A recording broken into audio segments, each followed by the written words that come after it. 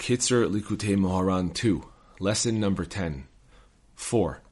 Lesson number 48 below makes the following statement. And know that as soon as a person wishes to enter into the service of God, and he wishes to become a devout Jew, it immediately becomes a very grave sin for him to be depressed, God forbid. This is because depression is the other side, and God hates sadness and depression very much. May God save us. Copyer's note. See the holy Tikkun Zohar. A person who wishes to appear in Jerusalem for the pilgrimage festival must guard himself from depression, which is lilit, darkness and depression. For depression is considered a blemish, about which it is said, any man who has a blemish shall not draw near, Leviticus 21:18. And the person who is depressed is blemished, may God save us. 5.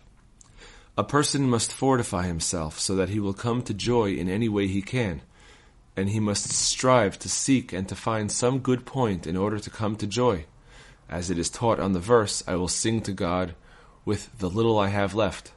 Psalms 146:2, Likutey Moharan 1, 282.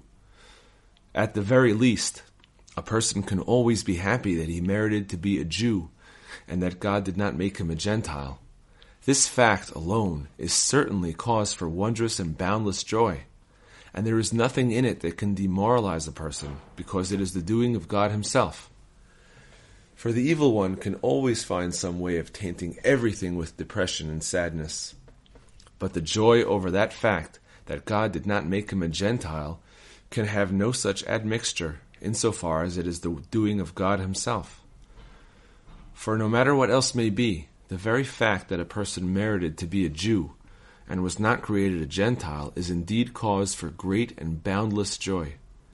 It is appropriate for a person to constantly be happy about this fact all his life, through whatever may happen to him, and he should make a habit of joyfully saying aloud and in his heart, Blessed is our Lord, who created us for his honor, who separated us from those who err, and who gave us his Torah of truth, who sanctified us with his commandments, who brought us near to his service, and in whose great and holy name we hail.